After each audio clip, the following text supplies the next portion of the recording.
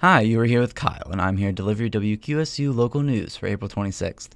In Selinsgrove, the Council for the All-Inclusive Non-Bay Area Playground held their groundbreaking ceremony at the East Snyder Recreation Complex yesterday, April 25th. The groundbreaking is a culmination of 2 years of hard work coming from the Council and the Andrew Russell Foundation, a foundation founded by former Pittsburgh Steeler Andy Russell. Russell is a 7-time Pro Bowler, 2-time Super Bowl champion, and a retired second lieutenant in the Army. State Senator John Gordner emceed for the event and introduced the members of the council. The council ended the event by breaking ground and say that they will have the playground built by June 1st. There is a community build day on May 11th for those that are interested in volunteering.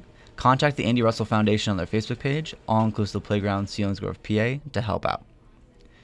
In Lancaster, charges were filed in Lancaster County against a Mount Carmel man after he allegedly supplied drugs that caused the man to die. Manheim Township Police charged 20-year-old Daniel Velez on Thursday.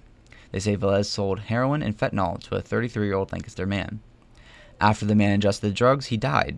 During an investigation, detectives learned Velez used a cell phone to communicate with the victim to coordinate a time and place to meet for the illegal drug transaction, which ultimately led to his death. Police charged Velez with drug delivery resulting in death and criminal use of a communication facility. Velez was already being detained at Lancaster County Prison on unrelated charges. In Harrisburg, a new greenhouse will be built in Snyder County, which is expected to bring more jobs to the valley. Governor Tom Wolf announced Thursday that Bright Farms Incorporated will expand into Pennsylvania by constructing a new hydroponic greenhouse. Bright Farms is a producer of locally grown leafy greens and herbs. The governor says the new greenhouse is expected to create more than 50 jobs over the next 3 years. The new 250,000 square foot greenhouse will be constructed in Penn Township and will serve as one of the company's 4 primary facilities in the U.S. It will utilize hydroponics to grow its greens and herbs without soil. Bright Farms plans to invest more than $20 million into the project.